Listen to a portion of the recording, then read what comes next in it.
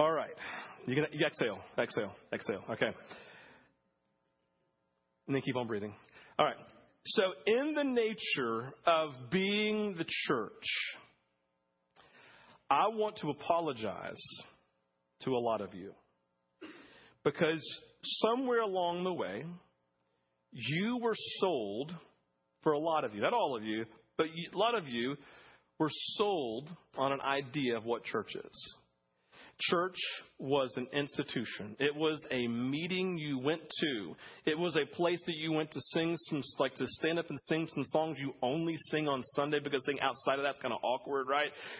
Some churches you're like invited to stand and raise your hands, which you would never do anywhere else you go in the world. And you went to some churches where you ran around in circles screaming. That would never be okay in some places, right? But you were sold an idea to go to church, to go to this event, to be entertained, and possibly, hopefully, you're going to have somebody who get up and you're like praying, oh God, let this be the Sunday morning the pastor says something that actually impacts me and touches my life. God, would you use the man of God to speak to me this morning, because you live in this thought that maybe you can't hear him for yourself. We've been sold this idea that Sunday morning and attending on a Sunday morning is what it means to go to church. And so we've been sold this idea of what church is that really honestly has nothing to do with church. Because church is supposed to be a people. Church is not building. Church is not institution. The church equals people. And when you have one person walk into a door, I don't care if it's going into a restaurant, I don't care if it's going into a bathroom, then you have church. Because the person of God, the child of God who is the church, just walked into that room. And so now you have church. So they can go into the bathroom and sing songs and preach to themselves and have a church service. Right? Or God can speak into the moment, and you got church services wherever you go. This is church. And so when we talk about then the church, the idea for God then is not just to come and sit down and sing and hear a message, check that off the list, right? Check it off the list, and now go say, I've been to church. The idea of God is something very different. He says, I want you to be the church, a people that belong to me, whom I strongly support, and I empower them to look like Jesus, to do what he did, to say what he said, and to go where he would go. And so when we're talking about this series, for those of you who are first-time guests, welcome to Vintage, right? We're in a series called Empowered.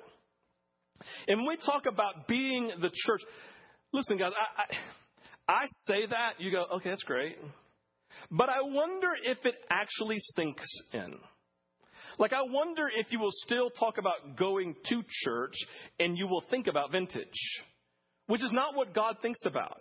When God thinks about going to church, he thinks you mean people walking out the doors to go to people, Jerusalem, Judea, Samaria, to the ends of the earth to go make disciples. He thinks about people in motion doing the things of God, empowered by his Spirit to go and do what Jesus did and to look like his disciples who went in the book of Acts and did the things that Jesus did.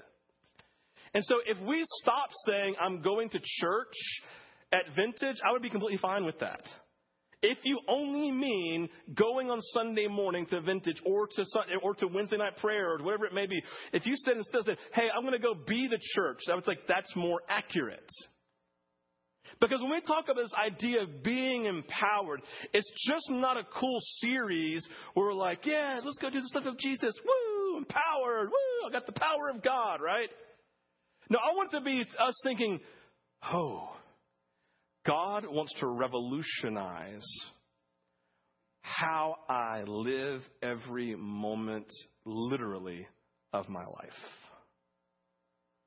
Like, I hope that we listen to this series, and I don't think about this. I don't just think about, oh man, that's great, and like to pull my one-liners out so I can, like, don't walk up to me and share a one-liner with me. So I'll listen to your message. No, I want you to say, God, am I empowered?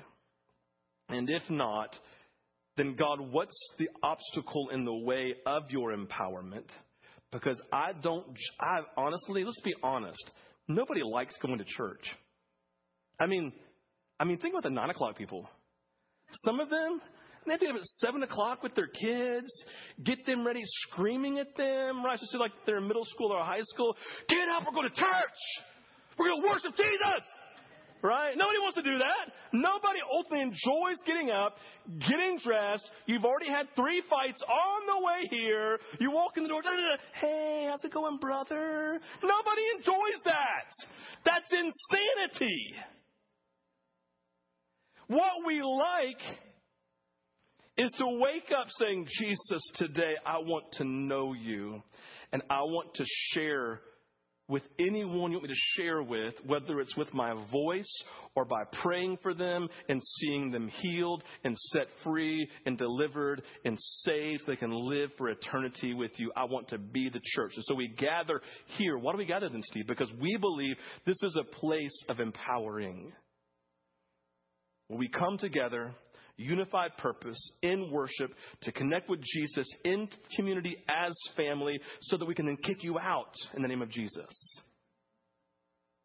So when we talk then about being empowered, what are we empowered for? Well, there's 2 things that we think about. Number one, it's just everyday life, right? Like every day, like who never sees a single person all week? Anybody here never see a single person all week? Joanne, you see people. My gosh, you have children. Do you not know you have children in your home? You have children, okay? You see your husband. You see your mom. God love her. It's like you got this thing. You see people. You see people, right? All the week, you see people. And all week, you get to go and be Jesus. You get to go and express the power. So we believe that God wants to and desires with everything inside of his being, his dream. The dream of God is to empower his people fully to love and express the love of Jesus to people everywhere that we go. At work, going into the store, in your own home, in your neighborhood, every day. He says, I want to empower you every day to bring salvation, to share with the lost, right? To pray for healing, to love people who don't know that they're lovable, who just to come and just express the gifts of the Spirit, express the fruit of the Spirit. Like, I don't know about you, but I want you to be Christians who that when you walk in someplace, the joy of the Holy Spirit goes with you and they are drawn and attracted to you. Not because you're good looking, even though you are, but they're drawn to you because the joy of Jesus is intoxicating and they just want to be like, what's going on?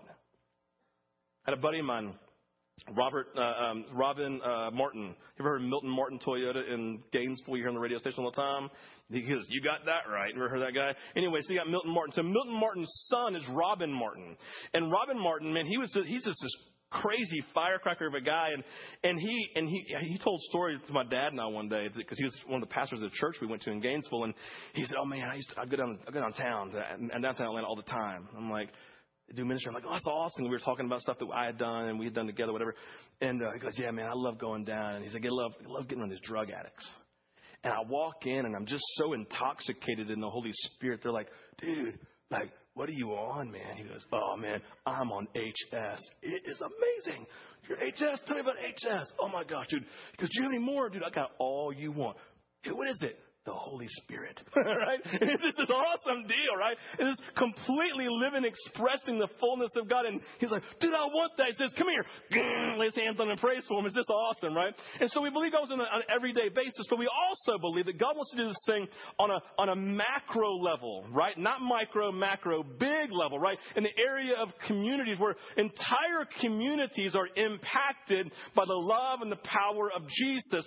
Some people call that revival. They call that renewal. renewal, but the idea is God wants to, listen, He wants to revive so He can bring life to those who don't know Him, right? There's a reviving He needs to do with the church so He can bring life. So it goes to this renewal, this work of His Spirit, this societal change that we see again and again and again and again in every generation, where God does something in a people of God who then take it outside the four walls, and the entire society is changed. I want to read something. I want to read that to you. In 1904, there's something called the Welsh Revival. Evan Roberts was a young man in his 20s who came and spoke to a youth group of other like teens and 20-year-olds, and this revival broke out that affected this entire area. And it says this: whole communities were turned upside down and were radically changed from depravity to glorious goodness. The crime rate dropped often to nothing. The police force reported they had little more to do than supervise the coming and going of the people to the chapel prayer meetings, while magistrates turned up at courts to discover no cases to try. The alcohol trade was decimated as people were caught up more by what happened in the local chapels than the local pubs and bars. Families experienced amazing renewal, where the money-earning husband and father, the breadwinner who had wasted away the income, sowed discord. Now, under the moving power of the Holy Spirit, following the conversion to be a follower of Jesus Christ, not only provided correctly for family needs, but was now actually with the family rather than wasting his time and wages in the pubs, the village, or the town. Souls were saved, individual lives were changed, and so society itself was changed. Countless numbers were converted to Christ. People who had unpaid debt paid back all the money they owed. And people who were at odds in their friendships reconciled. This is my favorite. This is like the dumbest thing, but my favorite.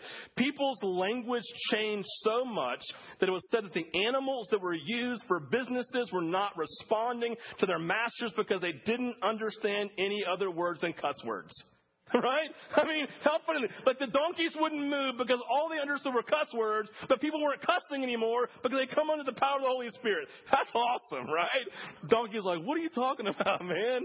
It's like an interpretation of tongues or something. I don't know. It's great. So you got this whole dynamic going down. So we empowered for everyday life, the church, the people of God, every door you walk into, kicked out of this building to go be the church, people in motion, right? And then when that happens, societal change, God all of a sudden, it's called a tipping point. Malcolm Gladwell, a tipping point. There comes this moment where we're doing this so well, all of a sudden a tipping point like this, and all of a sudden, boom, and revival breaks out. And societal changes occur because the people of God focus on Jesus every moment of their day. So let me do this through a rewind real quick, a recap of the last 6 weeks. I'm literally going to spend like 2 minutes. I'm just going to catch you up on all of these 6 things, kind of a recap of where we've been so we can launch again this morning, okay? There's 6 things. You can listen to the podcast. The podcasts are better than what I'm about to share with you, but I'm just giving you like just 6 pieces. Number 1, I've already said it, followers of Jesus are to be empowered by God's Spirit for the purpose of Jesus. Okay, that's number 1. Followers of Jesus are to be empowered by God's Spirit for the purposes of Jesus. Okay, we are to be empowered. Number 2, Jesus is the source of our power. You have no power in your own strength. You're going to be a lame Christian, try to be a Christian in your own strength, all right? You have to lean into Jesus, be with Jesus, and expect Him to be your source, right? I've said it's like if you have a power tool, like a drill in one hand and the battery in the other, and you try to use this is completely useless. If you take that battery and just click it in, all of a sudden you have a great power tool worth great purposes, used for great purposes, all right? Number 3, this is important. Our knowledge of Jesus. So intimate knowledge, personal knowledge, not just a knowledge about, but a personal, intimate knowledge, right? Our knowledge of Jesus is the door that opens to us everything we need pertaining to life and godliness. Our central verse for this empowerment series is 2 Peter chapter 1, 2, and 3. You can read along with me on the screen. Grace and peace be multiplied to you in the knowledge of God and of Jesus Christ our Lord. Press pause. It says, so grace and peace, God's movement you can't earn in your life, is multiplied to you through your knowledge of Jesus. Verse 3, seeing that his divine power has granted to us or given to us everything pertaining to everything in life and godliness, again, through the knowledge of him who called us by his own glory and excellence. So I want you to see, the knowledge of Jesus multiplies God's grace and movement in our lives. The knowledge of Jesus, right, it gives us, it's what gives us the knowledge, it grants us everything pertaining to life and godliness. So everything we need for life, everything we need for godliness, everything we need for obedience is given to us through our knowledge of Jesus. Number 4, our full empowerment is dependent on Jesus sitting on the throne of our life, not self. Scott talked about the chair. Jesus has to sit in the chair, not you. If we want to be empowered, then Jesus has to have the rightful place on the throne of our hearts, because humility is the key that opens this. Number 5, humility is the key that opens the door to the floodgates of Jesus' grace and power in our lives. So as we know Jesus, with the knowledge of Jesus, we awaken to how big and how powerful he is. We surrender ourselves in humility to him. And when we surrender, we take self off of the chair, off of the throne. He sits on the throne, and our lives become reservoirs for his grace to fill and to flow from. So humility is the key that opens the floodgates of Jesus' grace and power in our lives. Therefore, it's our primary pursuit. In life, Jesus' humility is the primary pursuit of what you're going after. It's not his power, it's his humility. What opened the door to sin entering into the world in Genesis? Pride. What's the opposite of pride? Humility. You counter the first sin with the greatest virtue. Humility. Number 6, we have a responsibility in our pursuit of Jesus to choose humility. Basically, we have a responsibility in this. Our spiritual life is not passive, right? We have a responsibility. We have to interact. We have to initiate. We have to engage. Scripture says, awake, O sleeper, rise from the dead, and then Christ will shine on you. It's Galatians. Awake, O sleeper, rise from the dead, Christ will shine on you. God opposes the proud, gives grace to the humble. Okay? So I've caught you up. Here we go. So let's move in this morning. What I want us to recognize this morning is that when we read Scripture and we look at stories in Scripture, our goal is to find Jesus in the story, but then to find ourselves in the story, right? I read Scripture not so it can just speak to me, but so I can respond to it. The only way I can respond to the Word of God is to be aware of what's going on. Like I have to find myself. When I read the Scripture, and Jesus says, therefore, go make disciples of all nations. I go, where am I in that story of Jesus? Where am I in going and making disciples? He's given a mandate. Where am I with that? Right? I'm not just reading it for knowledge's sake, so I can go tell somebody. Listen, I don't learn things just so I can tell you about them. That's silly. Right? I learn, I'm shaped, I'm challenged, and then in that I tell you my experience, right? And so what we're talking about here is when we read through Scripture in the context of humility, the surrendering of ourselves to Jesus so that we can die to self, so we can get out of the way, so we can become a reservoir. When we read through Scripture, to look at where is humility in the life of Jesus, where is surrender in the life of the disciples, and where am I in that? So basically, God, how good a job am I doing in the area of humility? Not so you can beat me up. You love me. Listen, God points out our growth areas because he wants to mature us, right? He points out our growth areas because he loves us, not because he's angry. He points out our growth areas so we can be challenged to become more like him. And so in this morning, humility has this goal to exalt Jesus, to make him first, and to not ultimately take into account what it means for us, not making it selfish, right? Always exalting Jesus and making ourselves less. Humility keeps our heart pure. It causes us to deflect any praise straight to Jesus because we know we have nothing of value in us apart from Jesus. So my point is simply this morning. God's empowering. God's doing this work. God wants to challenge us. And I want to say that the only way that God's power can flow in you is for you to make yourself less, to make himself great, to love God first and surrender everything to him. Because when we surrender to him, we become a reservoir where he can then fill us with his stuff, and we can then begin to bring about change. So we find ourselves in Scripture. I'm going to look at 4 stories this morning. I'm not going to read all the stories. You know most of these stories. I'm going to kind of paint pictures around them. But I want you to think about the story when I tell it, or when I talk about it. I want you to kind of put yourself in this story. The first thing I want us to see, the first story in this first thought that goes with the story, is this: humility leads us to love and serve those who are not like us. Humility leads us to love and serve those who are not like us. So I don't know about you, but I prefer being around people who are like me, who have my sense of humor, right? Who have my similar convictions. The people that it's most easy for me to quote unquote love are those who think like I do, right? Who have my same convictions, right? Politically and spiritually and football team wise, right? It's just more enjoyable and more fun to be around those people, right? People who laugh at my jokes and think that I'm really funny, because I don't know about you, but people don't think I'm funny. I'm like, they're weird, right? It's like I want to be around people who I think are like me, who think like me. And so humility then leads us to love those and serve those who are like that. In John chapter 4, you see this very familiar story. The woman at the well. Remember that story? Jesus' disciples take a little jaunt to McDonald's because they're hungry. Jesus goes down, led by the Spirit of God, right? He goes down to the well and gets there, and there's a single solitary woman.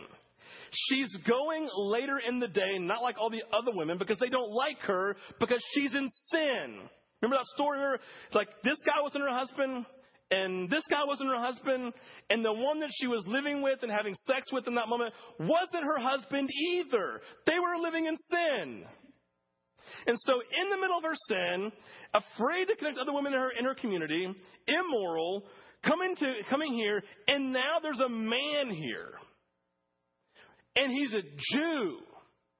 And so he comes, and what you got to recognize, there are 4 invisible walls that stand between Jesus and the woman. 4 things that would keep Jesus from seeing her as someone that he would want to connect with, he would talk to, that he would love, and who he would serve. Number 1, there's a religious wall.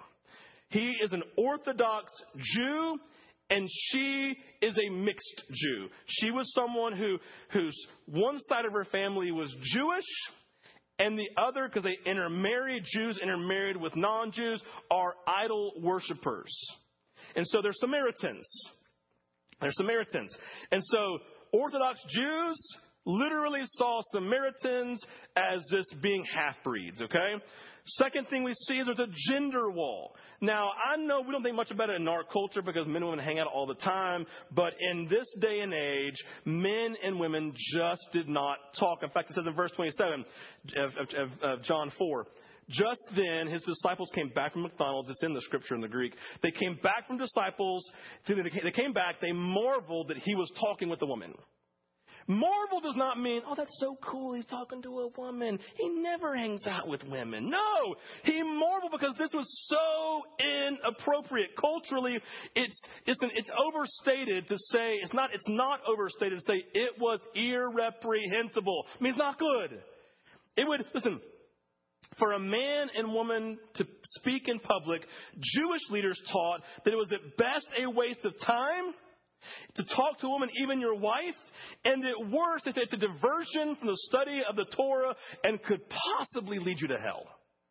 Right? Do not use that in a conversation with your wife, man, right?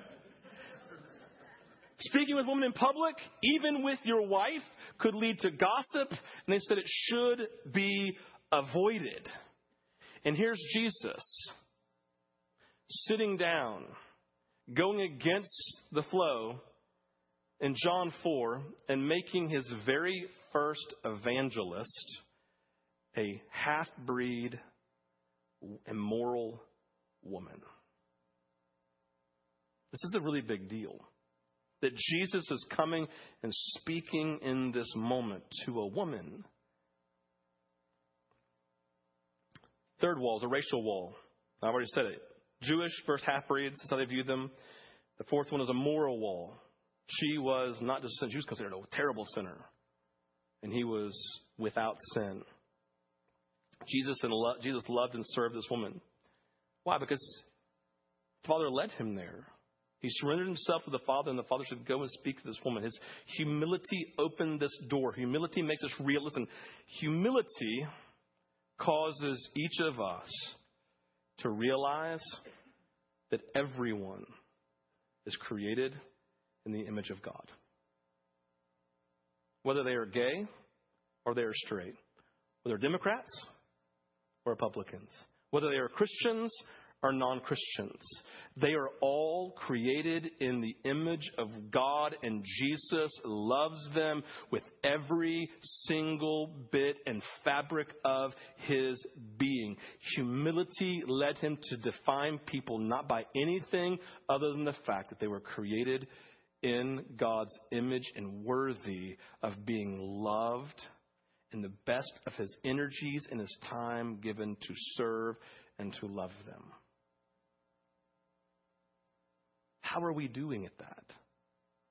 Like, where are we? Remember, where are we in that story? Remember the story of the Good Samaritan? There's a man all bloodied, and Jesus makes as the hero of the story an immoral half-breed, the Good Samaritan.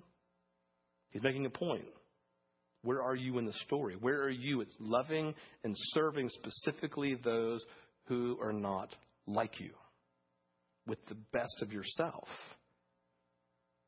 Listen, have you ever led somebody to Christ who thinks that you hate them and that God hates them?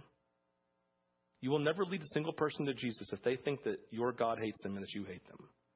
The only way someone's going to come to Christ through the ministry of Jesus through you is that they think that you love them with every fabric of your being because they are created in the image of God like you. Second thing, humility leads us past the fear of man or fear in general. This is crazy, guys. I want you to hear this. If you struggle with fear, humility is what leads us past fear. In John chapter 5, Jesus walks up to a lame man sitting at the pool of Bethesda. This is where people would sit. And remember the story, it says, Jesus walks up to him and says, "What's going on?" He says, I'm lame, have been from birth. Everybody knows it, right? I sit here every day. People drag me out here and pick me up and take me home every day. And I'm just waiting for for the angels to stir the water. But whenever the waters are stirred, I can't get in there because I'm lame, and so I've never been healed. And Jesus says, "Hey, take up your mat. I heal you in my name." He didn't say that, right? But you're healed. You're healed. I heal you in Jesus' name. That's my name, right? No, I heal you. You're healed in Jesus' name. You're healed. Get up, take your mat, and go. And the guy, I don't know what happened. There must have been something happened in his body to know whether it was like energy went through his body. I heard people say when they got healed, it was like fire going through my bones, or if his legs went and just kind of went. He's like a robot. I have no idea what happened, but whatever it was, he knew he was healed. And he stood up, and then Jesus ran off, and the guy didn't know it's a Jesus. And he goes off. I've been healed. And he's like, what's happening? And the Pharisees are going, who healed him on the Sabbath? This is against our law. Jesus comes back to the man and says, "Hey, now that you've been healed," I love this, "don't sin anymore. Don't sin anymore. Stop living opposed to the will of the Father." And then he goes, "Oh, you're the guy who healed me. His name's Jesus." And so it picks up in verse 16. The Jews were persecuting Jesus because he was doing these things on the Sabbath, right? These Pharisees, they're honored and they're feared. And they were feared. And Jesus says in verse 17, whatever, "My Father is working until now, and I am working." Basically what Jesus said, well, I see Father working today, healing those whom he loves. So I will do what he does, and I don't really give a rip what you think. That's what he's saying. So you're going to kill me? Well, watch what happens, right? You're going to beat me? Then so be it. I don't fear man because I only have myself surrendered in humility fully to Yahweh God who is with me. So 1 John 4:4, little children, you who are from God have overcome them, right? For he who is in you is greater than he is who is in the world. He lives in that. I've so emptied myself. I've so humbled myself and surrendered myself before God. And I know him so fully that I don't live in fear about tomorrow. I don't live in fear of finances. I think fear doesn't register ultimately for me. I've so humbled myself in the fullness of God. This is beautiful. Andrew Murray says, I feel deeply that we have very little conception of what the church suffers from the lack of his or her divine humility. The nothingness that makes room for God to prove his power. So listen, let's leave it up there. I don't think we have any idea what's actually lacking in our lives because we're not walking in the fullness of humility. The fullness of humility leads us to this complete, as he says right here, it's complete nothingness, an empty reservoir that makes room for God's power to prove his power through. Like we have no idea. But his power flows through those who are fully surrendered. And they don't live in fear because they know God is Lord. Where do we find ourselves in that story? Where do we fit? Where is God in the area of, where's our humility that leads to our fearlessness because we see the fullness of God and his power moving in us, right? We're aware of the world. I see that in Acts when the disciples came back after being persecuted and they say the world's coming against us, the world's crashing in against us, but give us power to proclaim even more strongly the word of God. We're surrendered to you, not our will, but your will be done. Where do we find ourselves in this story? The third thing we see, humility exalts Jesus and lowers self. I've already said it basically. Humility exalts Jesus and lowers self. And where are we in that? How good a job are we? Listen, do you spend more time thinking about and talking about yourself or more time talking about Jesus and meeting the needs of others? Where do we find ourselves in this story? Where are we exalting others who are in need and lowering ourselves? And I love Mother Teresa. Mother Teresa says, she's like, I wasn't called to the poor.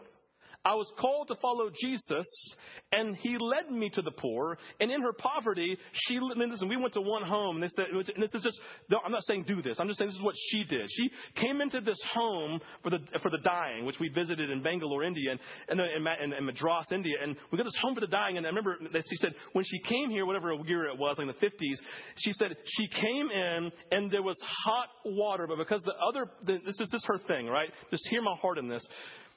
Because others did not have, she got rid of the hot water so that she could identify with those living in poverty and not be better than. Like, and I said back to the nuns, like, are you sure that was the best idea? Right? You don't get, but there's such a desire to identify and to give ourselves and the best of ourselves so we can identify with those who are in need and need to be served and loved. That we lower ourselves, we exalt Jesus and lower self. And that's what we see here. In Acts chapter 3, Peter and John come in, they walk by the gate, beautiful. There's the guy who's been lame since birth. They're like, give me some money, give me some money. And they say, silver and gold we do not have, but what we do have, we give to you in the name of Jesus. Take up your mat and walk. And again, something happened physically. It's like, right? And all of a sudden, I'm free. And then all of a sudden, like he's singing the song, right? I could just see them like, my chains are broken. I've been set free, whatever it is, right? It's like a nice breakout musical like they do in all these great movies, right? So it's like a Disney movie. And so musical's happening, right? And all of a sudden, everybody goes, and they go, zoom. And they focus right in on Peter and John. And they come running over because they think that they're gods in flesh. In verse 12, Peter deflects and then he exalts in verse 16. He says, men of Israel, whoa. That's what he did. Why do you wonder at this? Or why do you stare at us and says, though by our own power or piety we have made him walk? Deflection, right? Verse 16. And his name, Jesus, by faith in his name, has made this man strong whom you see and know. And the faith that is through Jesus has given man this perfect health in the presence of you all. Deflect and exalt. Take eyes off of me and focus them like we are on Jesus.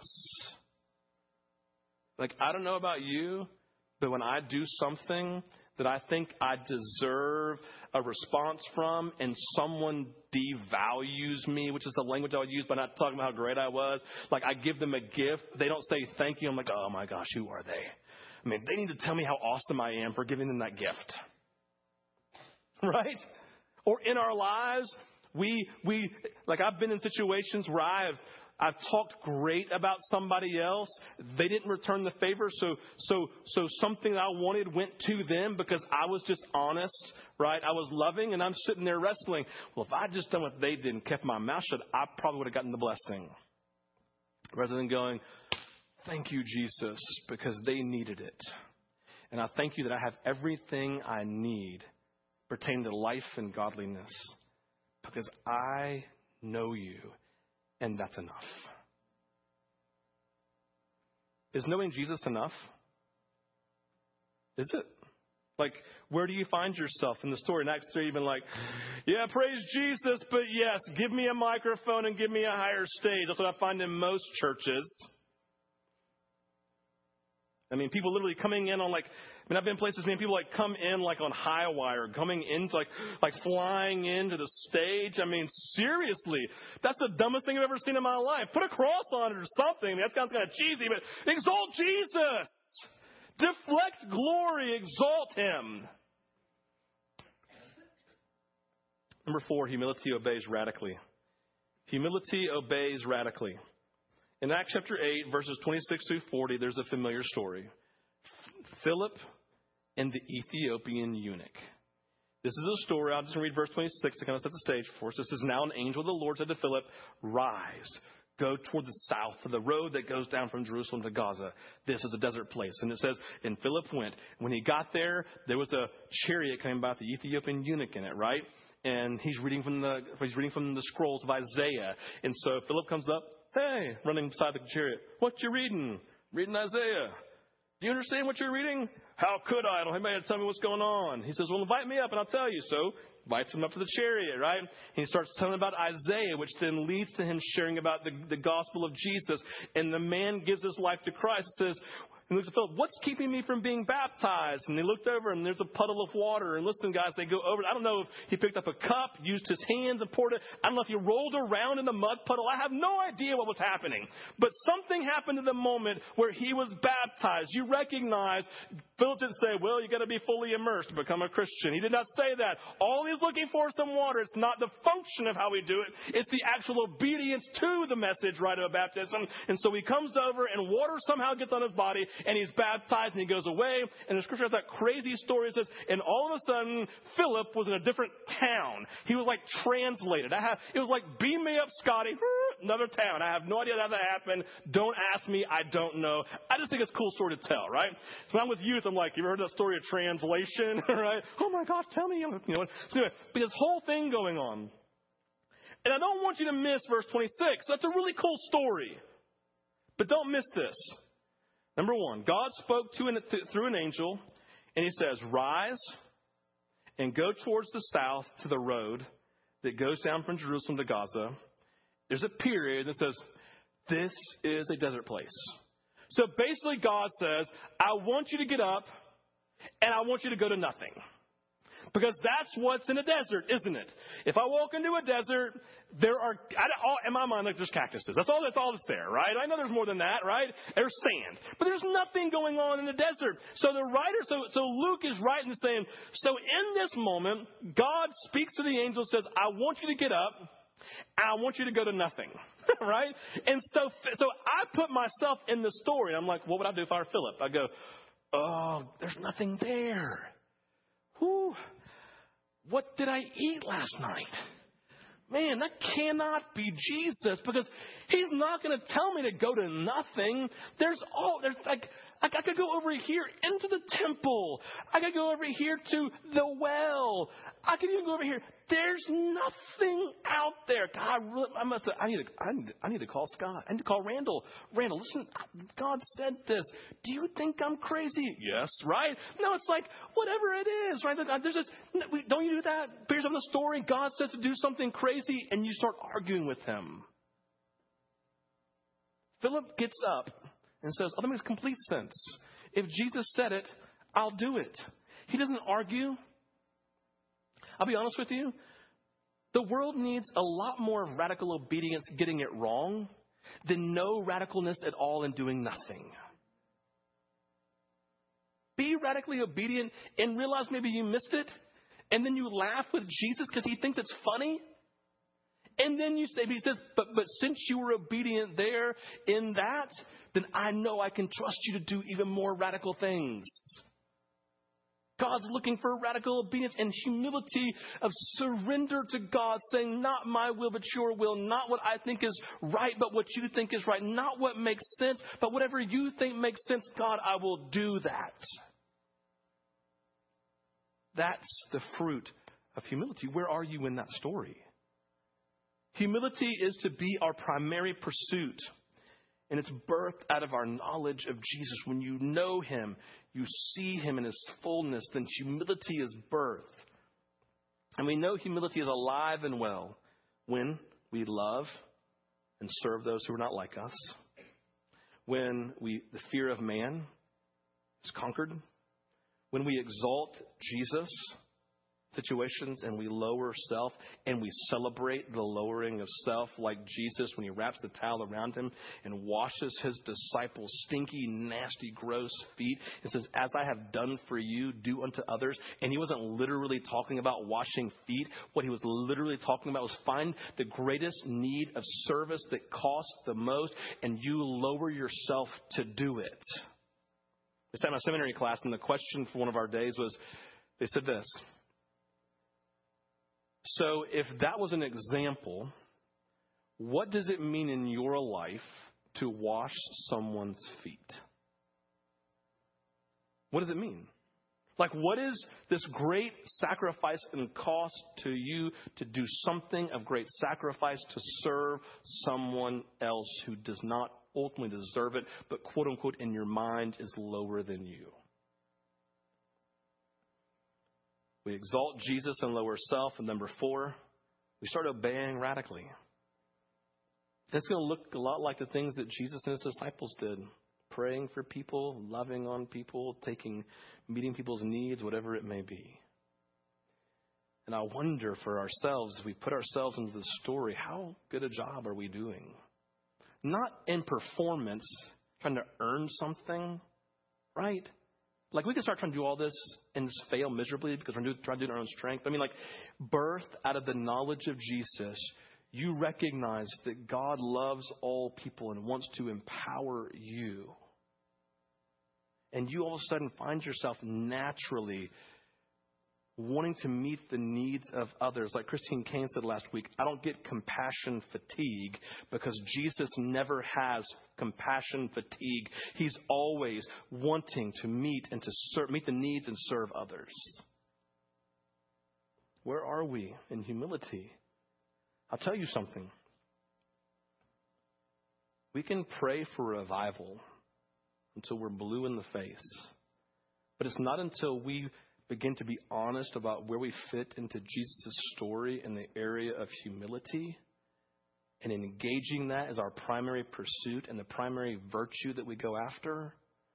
Until we do that, we will not see the societal change. Because there comes a tipping point of people who are serving, who are humbling themselves, who are dying to self, who are making much of Jesus. Comes a tipping point. We do this, and all of a sudden there's just this breakthrough moment. The tide, the dam is broken, and God's grace and power. God opposes the proud, but He pours out grace like Isaiah says, like a river pent up and driven by the breath of the Lord. I don't know about you, but that's what I want. And I want it to be through you. Like, to be honest with you, it'd be really, really cool if on Sunday morning you came running into, as you, the church, came running into this building with other church people, other church, right? And the people, and you were like, oh my gosh, you gotta believe what happened. I'm like, what, slow down. I fell in love with the neighbor I've always hated, right? And I just went over and told them I asked forgiveness, and I just brought them a meal, and I just loved on them. And they told me what was going on with their daughter who lives in Tucson, Arizona. I'm making this all up, right? Tucson, and then she's just weeping, and I'm weeping, and then she said, and I've turned my back on God, and I just said, don't do that. Let me pray for you. And we prayed in the moment for her. We prayed for salvation. We prayed, and then we prayed for her daughter. And Steve, I just wept. And I wept for her daughter in Tucson. And the next day, her daughter called and just said, Mom, I'm sorry. I can't come home yet, but I'm just something stirring. I want you to know I love you. It's like, oh, that'd be so good. That's a movement of God. It's like, and all of a sudden, these stories begin to happen. And all of a sudden, revival breaks out because we recognize God's doing this. The pent-up breath of the Lord driving this river of His grace. That's what I want. We want to see people changed through our lives. We want to see our community. I'll be honest with you. I am tired of people talking about the end of the world. I want people to start talking about Jesus and what He's doing now. Because we can focus all day long on preparing for the end. We can focus all day on Jesus and bring people into salvation before the end. Let's pray.